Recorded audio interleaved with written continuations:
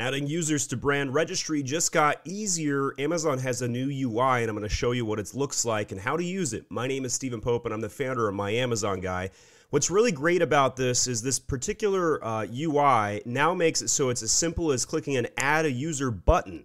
Instead of having to make a ticket, now you just put their email, name, brand. So if I have Age of Sage or Momster here, and you can make them an administrator, rights owner, or registered agent. Additionally, you now have an easy way to remove people from the brand registry by seeing a full list of all the users, which comes in handy should you need to remove anybody from your own brand registry.